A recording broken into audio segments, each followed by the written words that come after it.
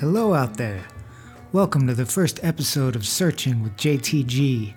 My name is Jason Tyler Grace. I just recently moved back to the United States after living in Costa Rica for the past 5 years. I am really excited to be starting this podcast, and this is the first episode. The idea of it is that I have spent most of my life searching for something, some kind of significance, some kind of meaning, some kind of understanding.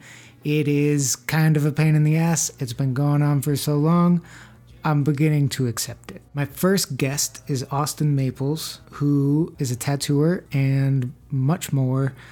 He works in Los Angeles at Enjoy Tattoos. It's his own shop. He has a clothing company called Maples Merchant, which makes really badass shit. And man, he's got a lot going on. He was kind enough to be my first guest. We got off to an interesting start since it's my first episode. There really wasn't much of an intro. What do you want from me? It's my first attempt. Yeah. I think it's going to be really good. I've got some really interesting guests coming up, and we will be exploring. The idea is that I want to interview people that I look up to, people that inspire me, people that I watch, and I wonder how they do what they do.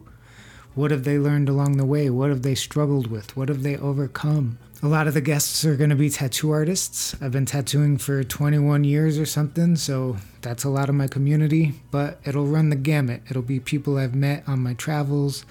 It will be people I've met through tattooing. We'll have artists and business people and creators of all sorts and philosophers and who the fuck knows. The world is an oyster. This is like, it's a work in progress. Let's see what happens. I hope you enjoy it. The beginning, there's no intro.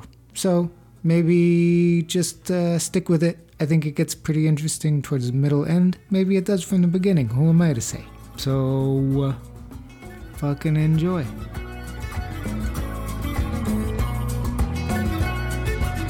Maybe tell me one of the most significant things that you learned from your parents or as a kid growing up.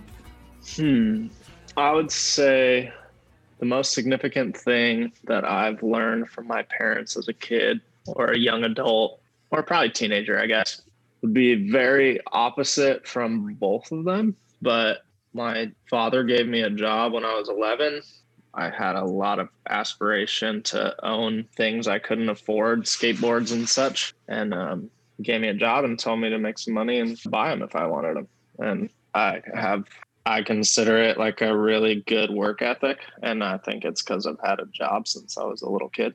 It's gotten me farther than anything else in life, I think, which I really appreciate. Well, maybe not.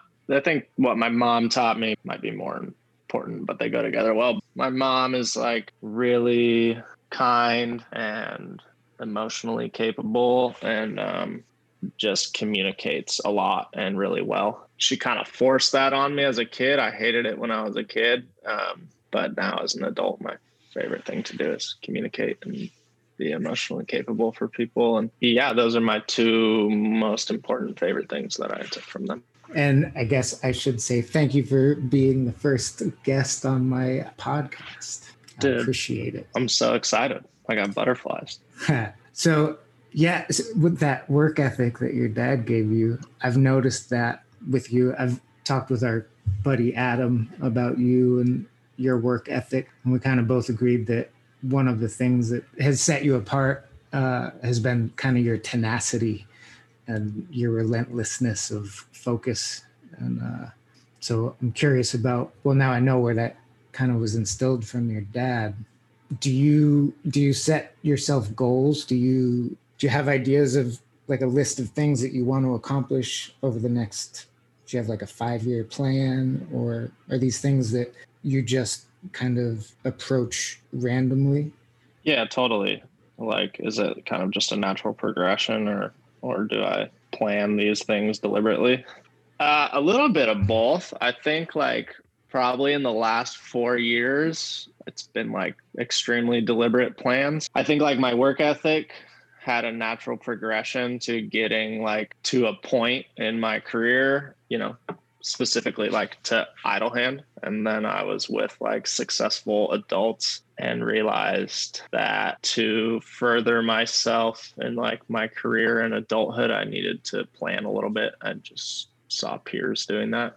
In the last 4 years, like my getting to the next step in like my career or even just in my like personal life has been like such large like feats to climb that I've had to like plan them out. It's been less of, I think it started as like I want to do cleaner line work. And then that was just like, I'm just going to try and do that type of thing. Or like, I want to learn how to paint. And then I would just like paint. And then it turned into like, I want to learn more about nonviolent communication. And like, I want to learn more about the stock market or like how to buy a home. And then those were like, I need to like read books, practice stuff, and just a lot more planning. And then it slowly turned into like from there to like year-long planning. So yeah, I would say it's pretty deliberate now and like planned out. Specifically right now, I am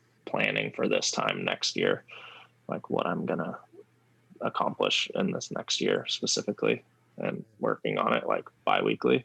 I guess I've noticed through working with you over the years, and for people that don't know our relationship, we both used to work at Idle Hand, and you started there after I was there.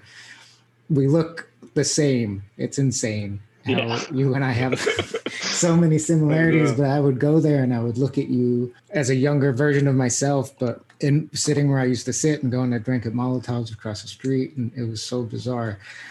But there were so many things that I was impressed with you. And one of the things I noticed was that you always just kind of used you used like two machines and you never really varied. And I think you probably used the same setup for everything. Whereas I was always like, I'd have like 15 different machines and it was different every time. But I think I'm still using the same stuff.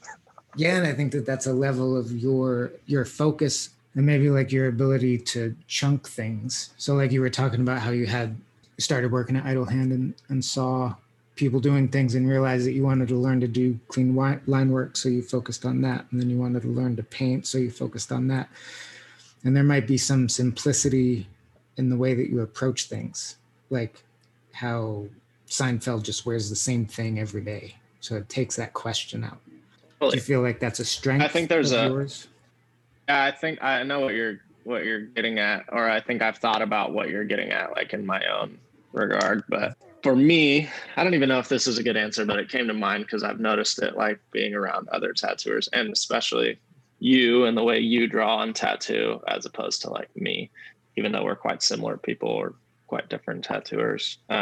I knew how to draw before tattooing, but not specifically at all, like anything but manipulating letters for graffiti and maybe like a weird octopus cartoon or something like that. So like tattooing for me has been like specifically, I've learned how to like be artistic through tattooing. So I've had, and there's so many avenues, like you said, like so many machines you can use, size needles, types of tattooing styles within styles. And I started off trying to do everything, but realized like I'm not very good at drawing. Like I need to like focus on one of these and figure it out, or I'm not going to be anywhere near an equivalent to like my peers. And I think that's what you've seen is like, I found that I was more successful when I like picked a lane. Like and Idle Hand taught me that, I went there and I was trying to be good at everything. And like, I got told there, like, hey, you don't need to do Japanese stuff. Like there's lots of really good Japanese tattooers in the city. If somebody comes in for like a sleeve like that, you should pass it on to maybe said person. And it made me realize like, okay, well, I want to tattoo like this and I don't know how. And I think it's okay to focus on that here is what I noticed. And I just started focusing. There was I realized right away there was a lot of steps I needed to take before I could even do that. Like my lines aren't as clean as everyone's. My shading's not as clean as everyone's. Like my tattoos don't heal as good. I can't draw like anybody here. And so I focused one at a time. Yeah, like you said. where I notice other tattooers maybe like come from an artistic background and they have like this sky's the limit of capability artistically, and then they try to hone it into like each thing. But it like offers a wider array of use of what they can like use in tattooing. And they're like, oh, well, maybe I paint with this fine line thing, and then I can do a tattoo that looks like that. I'll use this size needle and these types of inks. And I don't have any of that in my head at all. I'm like, I want my stuff to look like this, and I have no clue how to fucking do it. I don't even know how to draw it, let alone tattoo it. So I got to just like focus on that. Yeah. And now you draw without reference, right? You pretty much have all this stuff stored away in your my head. Muscle memory and head. Yeah, for the most part. Yeah, I think it's veering way more towards that. Like I would way rather now either draw something on or draw it, without reference, like digitally or whatever. But I would say maybe 10% of the time I use reference now. And then, so the way that you got there was a similar approach. Would you just pick like, okay, I'm going to learn to draw a rose and then study different styles of how to draw this rose over and over and over until you kind of got it? I mean, to be blatantly honest, it was just like ripping people off and like tracing stuff that wasn't mine. I think really just tracing stuff. Like when I started trying to paint flash, I wanted to like get things to look like something. So I would trace, like all I had was the yellow Sailor Jerry book. So I would trace something out of there and then try and verbatim get the shading to look the same. But then when I'd be tracing something, I'd be like, whoa, this is so weird. Like none of these sails match up. Like this ship cannot move, but it looks so cool. And then I would like remember that for later. And now I can like draw a ship and I'll use the same thing. I won't make things make sense. I just make them look cool. That's cool. So you're not concerned about whether it's correct or not. It's more just about the power. No. Of the piece. Oh, absolutely. Yeah, I don't care if it's correct at all. I mean, if you go look at any of my ships, none of the ropes match up. There's just lines of ropes everywhere.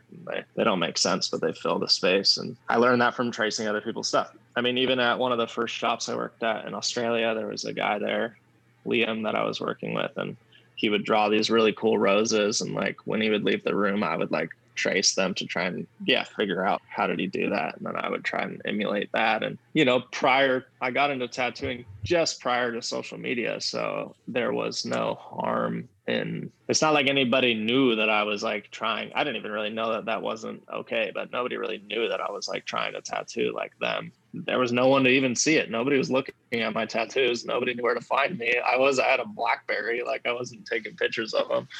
So I got a good chunk of years of just like tracing stuff and trying to tattoo like other people. And it taught me all these little tricks that, to answer your question, I think it happened organically. Like I remember a day where I go to start a painting and I like drew an eagle, and I was like, holy shit, I drew the eagle by myself and it looks cool. And then I like drew some roses behind it and they looked really cool. And I was like, wow, I can't believe I didn't like trace any of this. And it was like just out of my head, but like a combination of tricks from like lots of people, That's rad.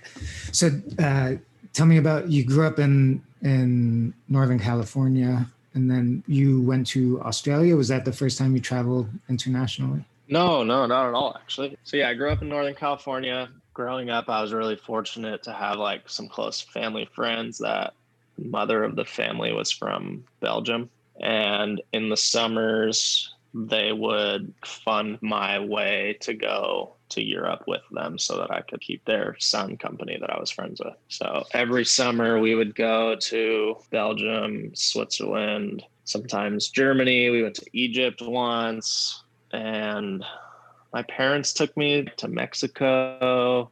I think that was about it. But for, I don't know, since the age like 12 to 18, I had gone to Europe quite a bit. So yeah, I got to do quite a bit of traveling. And then when I was 17, I was running one of my dad's restaurants, and a man from Marin bought a franchise of it and was going to open it in Australia.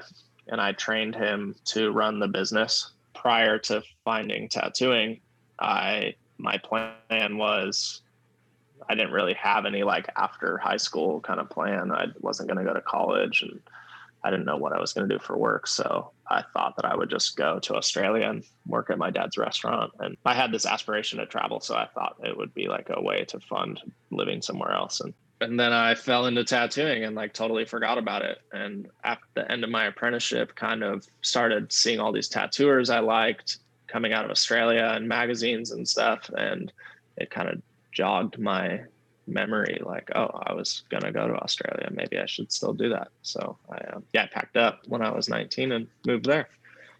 And then how did you get your apprenticeship?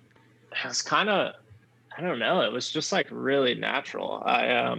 The first time I got offered my apprenticeship, but prior to it I had got offered another one. When I was 14, I was getting tattooed by this local tattooer in his garage, and I had like drawn a bunch of tattoos that I wanted to get tattooed. I was showing him them, and he was going to change one, and he changed it, and there was something I noticed that I wanted different. I asked him if I could just like show him on paper, and he was like, sure. And I drew it, and he had kind of affirmed that he liked my drawing and asked if I like wanted to be a tattooer, and said he would teach me if I wanted to. And at the time I was like, oh no, dude, I don't want to be a tattooer. I'm not even in high school. Like I just like got my tattoo and went about my way. And then I never thought about it again at all, to be honest. But at the age of 18, I had quite a few tattoos, maybe like 20 to 30, somewhere in between there. At 18? Yeah.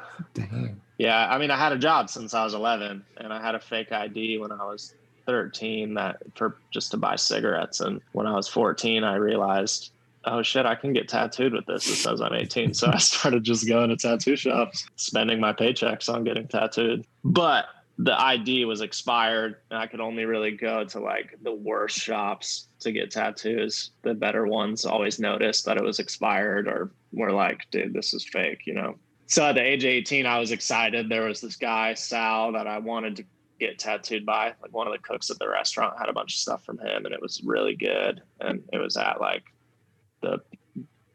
one of the best shops in town.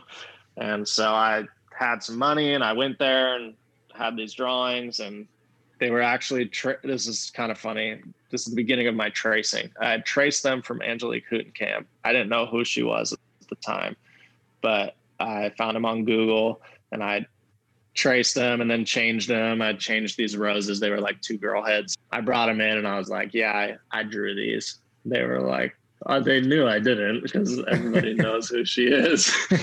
They were like, okay, good. Yeah, you drew these.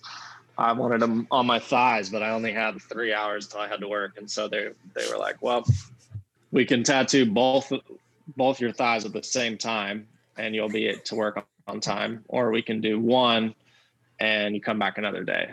And I didn't even really think about the pain aspect. I was just like, awesome. I just want these done. I'm stoked to be here. Let's do them both at the same time. So this guy, Jared, and Sal, who taught me, like, I was sitting spread eagle on a bench, and they both tattooed my thighs. And it was horrible. It was like the worst thing ever. But we had a good time. And I was like, yeah, I want to get a bunch more tattoos. They were like, well, you should come back later this week and like, let's talk about it. And I was like, okay, cool. So to shorten the story, I basically just like got really comfortable there, and I started coming to the shop like every morning with cigarettes and donuts and coffee, and I would meet everyone there, and I'd give them, I worked at night, and I only went to school. I was on independent study. So I went to school 30 minutes a week. I started work at like 6 o'clock at night. So every day I would just drive to the tattoo shop and sit in the lobby and draw graffiti, and like natural progressions. I started answering the phone, and then I would clean the tubes, and they would give me like discounts on tattoos. And I just started letting everybody like do whatever they wanted on me, because I just wanted tattoos, and I was enamored by how good they were. And not knowing, but in hindsight, I think they all assumed I wanted an apprenticeship, which I didn't at all. I hadn't even once thought about tattooing. I liked my job for my dad, and I was just trying to graduate high school. And one day I was getting tattooed after hours, and Sal had asked me like, so do you think you want to be a tattooer? And I think I answered the same as I did when I was 14. I was like, no, not at all. And he was like, are you sure? And I was like, yeah, I think I'm pretty sure. And he was like, well, I want to offer you an apprenticeship, but I think you should think about it for the week and let me know next week. And I was like, okay. I went home and thought about it for not very long, and then went in the kitchen and quit my job with my dad and showed up at the tattoo shop the next day and was like, let's go. Awesome. And here I am. So you just moved to LA from San Francisco and opened up your own shop after, yes, sir. How many years were you at Idle Hand in San Francisco? Just shy of 9 years. Wow. How was it to leave and to go start something new? It's weird with COVID, with the COVID situation, because I feel like it's been harder to dig up the emotions that I know are there, but aren't in front of me. Because of the social distancing with everyone at the shop, I feel like this kind of like emotional distance was already set prior to deciding to leave. And then when leaving, we didn't get to like have much of a communal goodbye. And it was such a communal shop, like such a family totally family vibe at that shop is crazy. Yeah. And I think kind of without COVID, I think at some point I would have, but it made it easier for me to make the decision because it wasn't as heart-wrenching because we had kind of made this natural distance already. But yeah, it was weird, man. I kind of just like, it was also a lot to decide to open the shop, and then all the planning around it that I was like almost not purposely, but like extremely distracted from what the reality of like leaving somewhere that I had been for 9 years was. But it was really sad. I realized that I hadn't taken time to sift through my emotions yet. So like a couple weeks before I left, I went and like sat at the beach, put in my headphones just to noise cancel a little bit, and wrote Holly a letter. And I just kind of started trying to like think about like my first day at the shop and like write a letter while I like thought about my 9 years of being there. And I was just bawling like so hard. I was like crying the whole time I was writing it. And I was like, wow, I think I'm super sad. But it felt really good after to just like find that thing that was there that I was maybe ignoring a little bit or not having time to focus on. And then it felt pretty lackluster leaving. Everybody was busy and gone, and rightfully so. Like it was Christmas time, and also COVID, nobody was seeing each other. So, but then again, on my drive to LA, I was by myself in my truck, and like halfway here, and it kind of hit me again. And then I was crying and turned on some sad music to just lean into it, and then cried a little more. What's your sad music go to? I like, well, specifically the song Skinny Puppy by Bon Iver. Oh my God. Or Skinny Love, sorry. Yeah, Skinny it's so good. Skinny Puppy. Yeah, I like that song. Makes me happy and sad at the same time. Yeah, all of his albums. Oh. Yeah, they're so good. But yeah, I wouldn't say it was bitter. It was like, I don't know. I think it was time. It wasn't like nothing, no animosity, nothing bad. I was sad, but it felt like healthy. I think since I'm so young, it's the first time I've really done anything for that many consecutive years in general in life. And the first time that I've made a huge shift for myself. How old are you? I'm 29. Not that young. I'm not that young, but I started at Idle Hand when I was 20, and I had lived in Australia, but that felt like such a rash decision. It was just like super sporadic. And I really specifically wanted the job at Idle Hand, and I got it. And I stayed there for a really, really long time because I loved it so much. And there was really no reason to leave at all. So it was, besides like trying to make myself uncomfortable and like further try to do something like new. So was that part of it? You wanted to kind of disrupt your, like how smooth everything felt? You wanted some discomfort? I wanted to push myself. I felt like I reached a plateau of pushing myself there. I got really comfortable, and so comfortable. It felt so good. Like I loved it. I never wanted to leave the place, but I wasn't finding myself having like any pressure anymore. Like I wasn't pushing myself further, and not due to lack of like creativity in the shop. Everybody's amazing. I think we were so close and so much like family that it was just really comfortable. I don't know. I can remember that moment I moved to Australia when I was 19, and I was so fucking uncomfortable, and I grew so much in 1 year, like more than I ever have. And same when I started at Idlehand, like I was so uncomfortable and I tried so hard to like fit in and get better and make friends. And I've stopped doing that because there wasn't any need for it anymore. Like all my friends were there and everything was comfortable and I had all my clients, and it was awesome. I already feel it in LA. I feel so uncomfortable and so nervous every day. And I'm trying 10 times harder than I have in like years. And it's awesome. And I'm like reaping benefits of it like right away. It's how so? How so? What How so are you reaping the benefits? How can you see that in your daily life from that change? I can see it in my clientele, like coming into the spot that I've built with my hands that I created, and curating this whole experience from the moment they walk in the door to the moment they leave, and watching everybody listening to them tell me that it was an amazing experience, or that they really love the place, or they're proud of me, and getting to feel a little bit closer and more intimate with the clients that I love so much. And I feel this sense of greater responsibility that everything is kind of it's my responsibility. Like, working for somebody else, like it's my responsibility to do a good tattoo, but the experience that they get from walking into the shop and leaving the shop is not really my responsibility. So yeah, just like all of that has just really just pushed me to try really hard. That's really cool. And then, I mean, Idlehand is a really high energy shop. It's pretty loud. The music is loud. There's a lot of people coming in and going out, and it's got a very raucous vibe a lot of the time. So how's the transition been to that? Because now you're working on your own, right?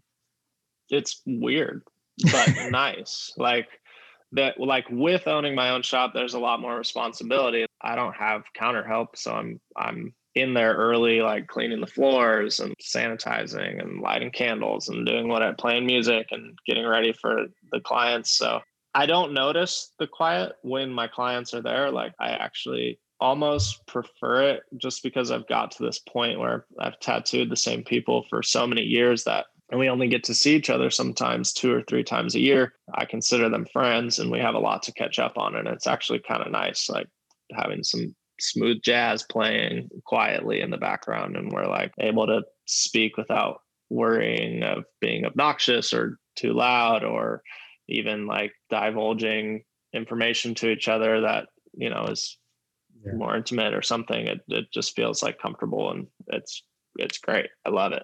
It does seem like there's maybe a bit of intimacy in the way that you work.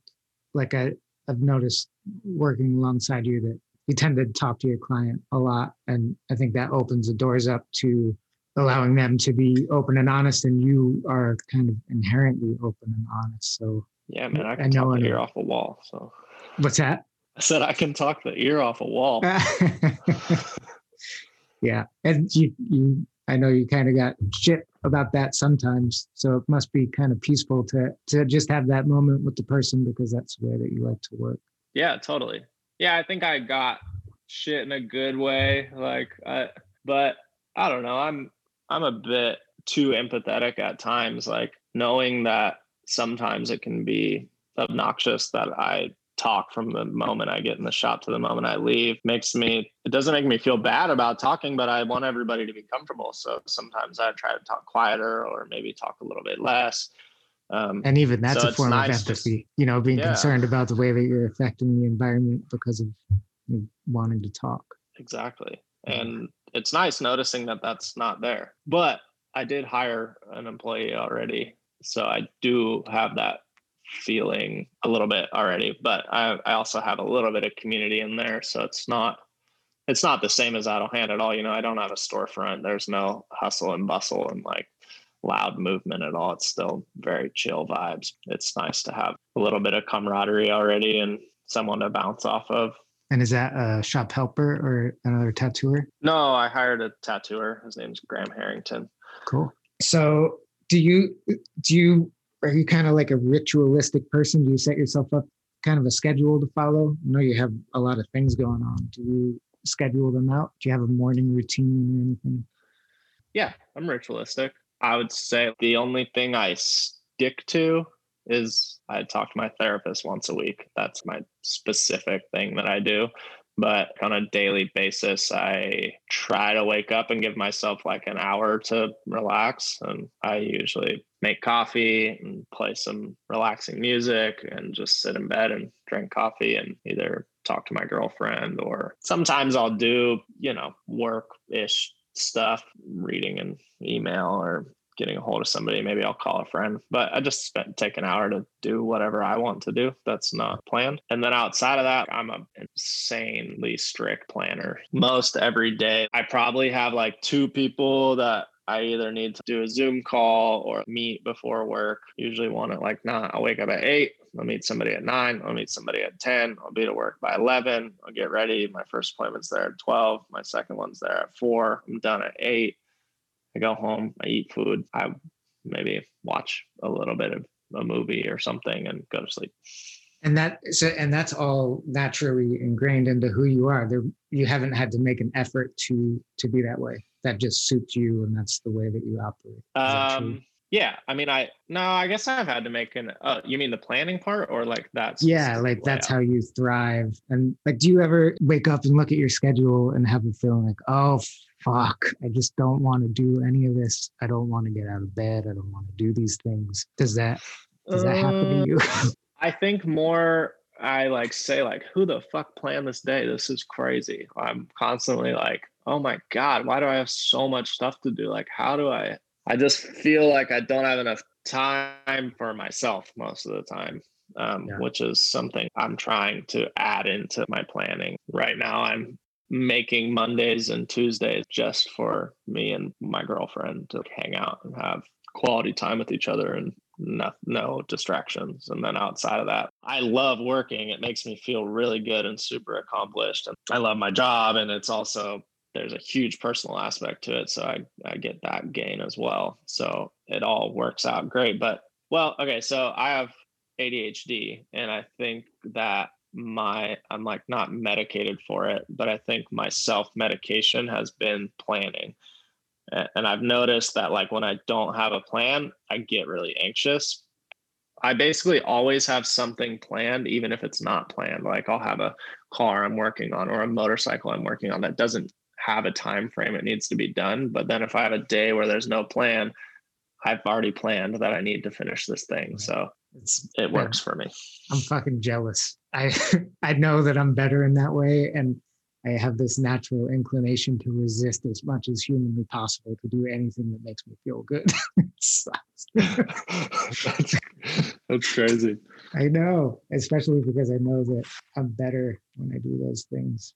So you are incredibly successful, I think, in part through Instagram. You have a huge amount of followers there, and it's an avenue that you use a lot to get your work out there, and with Maples Merchant, kind of all your different ventures. Totally. And living in today's modern world where we're so easily distracted and kind of connected to our phones compulsively, do you modify or do you moderate your time that you use your phone? Do you feel like sometimes you're spending too much time? Do you kind of avoid it in the mornings? How do you approach your use of the phone when so much of your business is done through that? It's kind of gone in waves. Like I think at the beginning of Instagram, I was like glued to it, and it was so new. I had never even had an iPhone. Like I got an iPhone to like get Instagram, or maybe I had just gotten an iPhone and Instagram came out, and I had never had clientele, and like I immediately was getting it from using Instagram. It literally immediately, like the next day after I got an Instagram, I had somebody booking an appointment because they saw something. And in hindsight, would consider myself not very good at tattooing at all. It blew my mind. So I was thirsty or hungry, however you want to say it. And I just noticed that was going to feed me, and I got glued to it and just like kept pushing really hard. And then I would say like a couple years ago, well, maybe like 5 years ago, I started really trying to brand myself really well. And it was exhausting because I didn't know how to do certain things. It was a lot more work editing images a certain way and making them all cohesive and putting backgrounds on stuff. And it started becoming like something I had to plan out. I couldn't just like use Instagram for work right away. I had to take a picture I liked and then go and edit it and then decide to put it on the internet. And that led to like distancing myself a little bit from it and taking more time to like curate it specifically, which felt really good because I was getting a better return from it, but spending less time being actually social on it. I realized when doing that I didn't like using Instagram. It was like felt unhealthy to me. What I was doing outside of just like putting a picture up to show people, like just like staring at it. And so now the trajectory of that has led me to I don't want to use it at all. Like I'll kind of get like a month's worth of photos and I'll edit them all and I'll post them maybe every other day. And then I'll not really like, besides maybe putting a story up here or there, I won't post anything for like a month or more at a time and try and stay off of it if I can. I'll go check it just to make sure once a day for like 10, 15 minutes. It's a little different right now because I moved and like I want people to know that I'm here and that I'm opening a shop. So I'm finding myself paying more attention, but I can notice that it feels unhealthy. And I'm actually in the process of hiring somebody to run it for me. I'm trying to figure out how to keep my vision, what my vision is. To be hands off. Yeah, have somebody put the time and effort that the business deserves and let myself have the space to like, I think I'm happier and healthier like without it. And I'm a better person. So I think I can deliver more to my friends and clients if I'm not using it. Yeah, it has such an interesting effect on our ego and in the way that we value ourselves based upon the reactions of other people. I know that for some people it can kind of get out of hand. I've felt it get out of hand for myself. It's interesting how we can place our own value upon the reaction of other people, whether it be good or bad or no reaction at all. Totally. So yeah, I've been curious about what that would be like for somebody that has a really large following. Well, I don't know if you've noticed this, but I'm not very social on my social media. Like my social media is, I would say, pretty strictly tattoos. I think there's maybe one photo of me and a client on there in the last 10 years, you know, and like every once in a while I'll do an obligatory happy birthday or something because I feel some peer pressure or I don't know what it is, but I don't really know. I feel it all feels so unhealthy. Like I feel like when I use social media, I feel pressured to use it. Like if I don't do this, I won't get appointments. If I don't do this, my clients will not like me or forget about me. If I don't do this, I won't connect with my friends. But when I really step away from it, my friends and loved ones and clients are right in front of my face. My clients make appointments whether I post a photo or not. They're mostly returning clients and maybe they found me there, but I'm fortunate enough to have reoccurring clientele that I really appreciate and like. And I have tons of family and friends that call me and text me and show up probably more than I even have time to hang out with.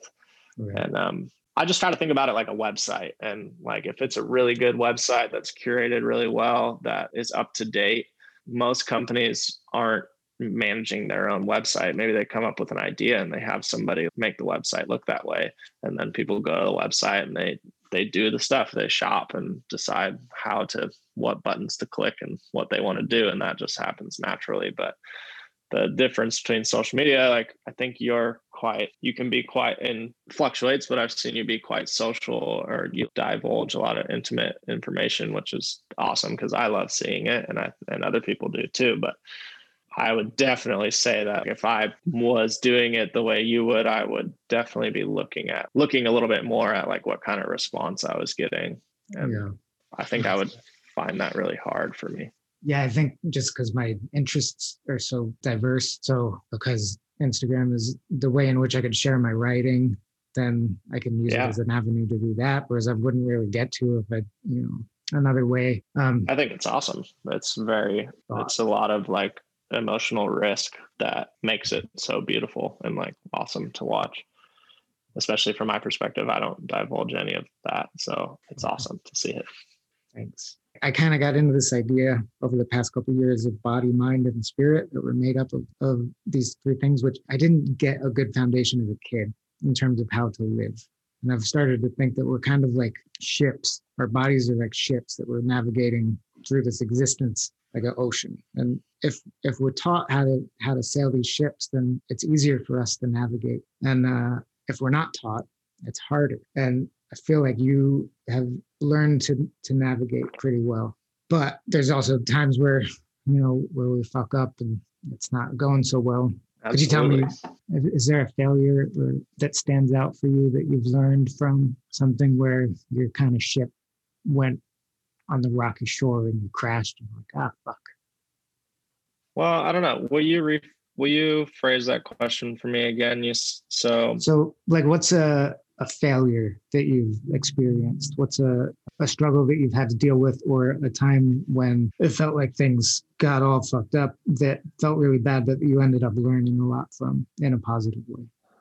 I would say that starting with, like you said, like the mind, body, spirit, and having the ship that you need to use to sail yourself through life. And that maybe coming from your parents and back to the beginning, work ethic and communication. And I think you're right. I have a pretty good ship to get through the weather. The lacking thing, and maybe why I learned two separate things and not one conjoined thing from my parents. The only turmoils that come to mind or like failures have been intimate or romantic relationships, and maybe some friendships that were intimate in a non-romantic sense. But I would say like the long-term relationships that I've been in and their endings are probably like the failures that have changed me the most. I was in like a 6-year relationship and then a 3-year relationship and then a 4-year relationship, and all of those in pretty pinnacle ages in my life. I think like I can remember specifically at the end of each one reflecting, and I think those have been the biggest reflections of myself. In a day-to-day basis, I kind of act the same with people I come in contact with. I'm pretty emotionally capable and open and communicate well, and I don't find myself being very defensive or insecure. And I find as soon as I'm romantically involved or like in love with somebody, I'm super insecure. I can't communicate anymore. I'm just like a mess, and it's crazy because I'm not anywhere else. And so that ship that you're talking about is a good metaphor to think about this, because I'm fine in every aspect of my life except for romance. But I'm such a hopeless romantic. So it's like losing those loved ones has been my biggest failures to me. But I would say the biggest failure in those has been my lack of communication or my miscommunication. But then you've learned through those. Now you have the ability to see those things where you didn't have that before, right? So you wouldn't have that insight without the struggles or the loss. Yeah. So more specifically, like I would say that, well, on top of that, like, as you know, but the listeners wouldn't, I got sober like 1.5 years ago. And I think that was like the biggest final change from failure that I realized that would have been the thing that affected all those moments I'm talking about, each relationship I've had, and it kind of coming to an end. I find that in my romantic relationships, I've found it hard to communicate about my insecurities or be as open or honest as I am with others around me that aren't romantic partners. I could very easily tell you about my insecurities or how I'm feeling, or tell you the most embarrassing thing ever, and which we've be done. Not defensive. Yeah, which we've done. And I don't even think twice about it. But then I've been in relationships and not been as in tune with my emotions or what's going on. And I've lost partners because of that. And each time I've realized it's the same thing. I communicated horribly. We were arguing. I could have done this better. And then the next time I'm in a relationship, I fall into the same pattern and I communicate horribly, or I argue, or I'm defensive, and I don't divulge. I'm not like in tune with my insecurities and what reality is, or I don't have any mind body or soul or whatever it is. I'm just emotionally reacting. I'm just a living reaction, which is embarrassing. Raw nerve. Yeah. And I found when I stopped drinking, my mind was extremely clear and I was very in tune with my emotions. And even without learning more about communication, I have communicated way better than I ever did. And I realized that maybe that's what was failing me in the past, is while enjoying myself in these romantic relationships, divulging in multiple libations turned into me not being able to communicate or be in tune with my emotions and lead to kind of tumultuous situations. And looking back on it, what do you think that the drugs and the booze or the partying, what do you think that was providing you? I think I was self-medicating mostly for ADHD in hindsight, because now that I've quit, I noticed that it's really uncomfortable. My ADHD is really uncomfortable.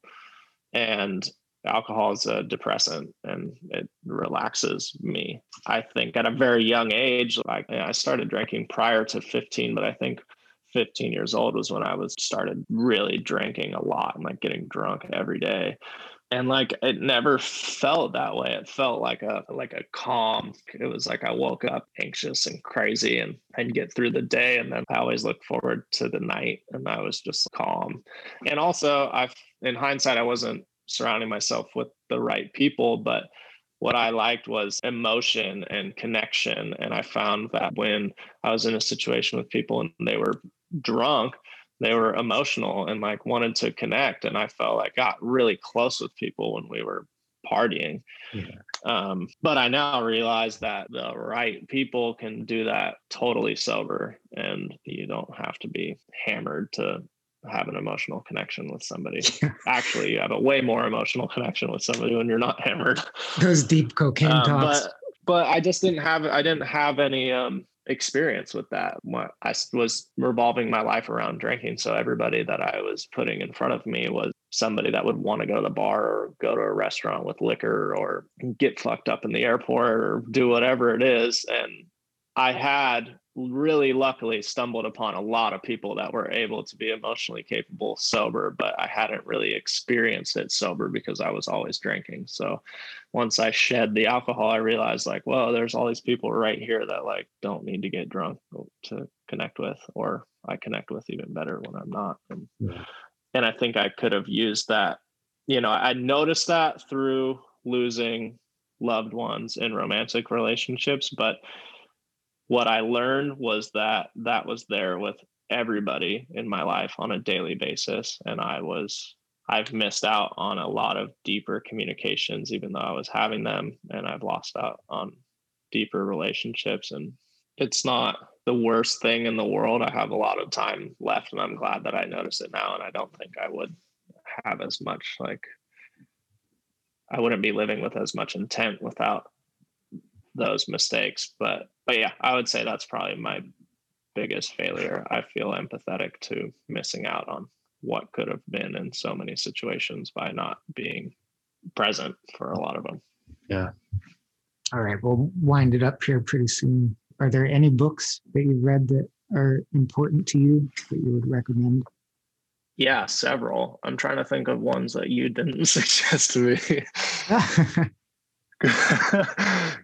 Those have been all my favorite ones, but well, they're good. Remind me what they were.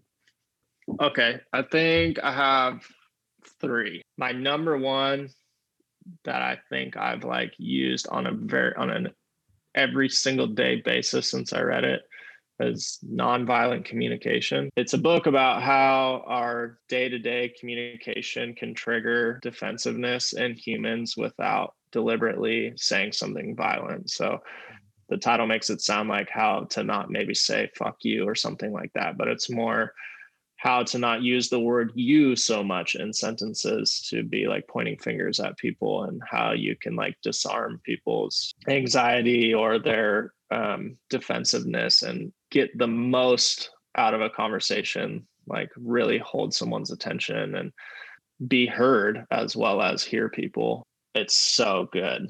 It's crazy. I use it with clients. I use it with my girlfriend. I use it with family, like every single person I talk to. It's really helpful. I love that one. And then the one that helped me, and it really, I think it pertains to this conversation of like working really hard and keeping a vision of what you want to do and having plans and pushing forward, was that book, the Tony Robbins book, Awaken the Giant Within, that you told me to read. That was really awesome. I liked specifically the book was about this power that everybody has inside of them to do whatever you want, do it well, and that we all hold ourselves back and there's no real need to hold anything back. But I liked the way that he walked you through situations, but they were so open-ended. You could apply it to any aspect in your life. And I've listened to it several times and applied it to different things, whether it be a relationship or work or, even like family or whatever it is. And it has a whole different meaning, I feel like, when you listen to it with like in a different intention. And then this last one my mom told me to read, but it's called Taming Your Gremlins. And I can't remember who that one's by, but Richard Carson. You got it right there on the shelf. Nice. I love that one. That one is so cool too. Just like the Tony Robbins one, it's not specific to what, like, you can apply it to anything you want in life. It's teaching cognition, really, like noticing something while it's happening and like choosing your reaction to it. But instead of teaching it to you in like a therapeutic way or like a scientific way, it's a goofy, funny way to like notice your thoughts when they come up and make a new decision. And literally rewriting neural pathways in your brain, which I like that he explains that as well, like the science behind it, but in a total goofy way of, taming your gremlin. That's a great one. That is a great book, man. All right. What advice would you give to a 13-year-old kid coming up in 2021? Damn, you have all the good questions. That's a hard one. My brain is like racing with thoughts. There's so many. I would say don't take human interaction for granted. Once this pandemic has subsided, be emotional. Don't be afraid of your emotions. Share them with others. Talk as much as you can with your mouth, not your phone. And do things outside. Get a job that you have to move and work and do something with your body to create, and travel as much as you can and apply all those things while you're traveling. All right. And then how would you define success? What is success for you? I think for me, success is meeting my goals, whatever they are. Sometimes my goals bring me happiness. Sometimes they don't. I don't think success for me directly correlates with happiness, because sometimes I meet my goal and it doesn't make me happy. And sometimes I do, and I've never been happier. But for me, it's just meeting my goal, learning how to communicate better and reading that book and applying it and reaping rewards. Like, that's a great one that has given me happiness and is something that like I will continue. Sometimes I have a financial goal and I'll meet it and it doesn't make me happy at all, but I still succeeded in my goal. That's great. I like that. Thanks, cool. Thanks, you. buddy. I think a great way to say it is that you don't care whether the sails are facing in the right direction. It just has to look good. And that's how you sail your ship, and you're sailing it really well. I like that. That's awesome. Thanks so much, man. Yeah, dude. Thank you for letting me be this first podcast. This is really awesome. It means a lot to me.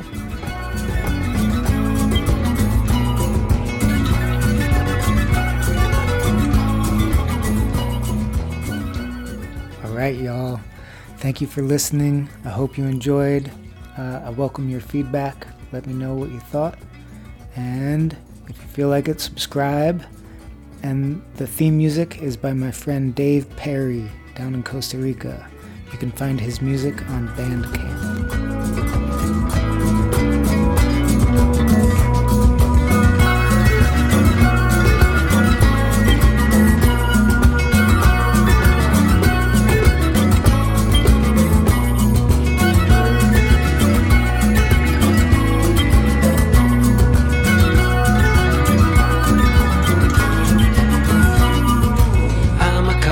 Pilgrim on my journey to the one. I'm a child of the stars and I'm making my way home. Home is where the heart is and it's home where I belong. I'm a cosmic pilgrim and I'm here to sing my song.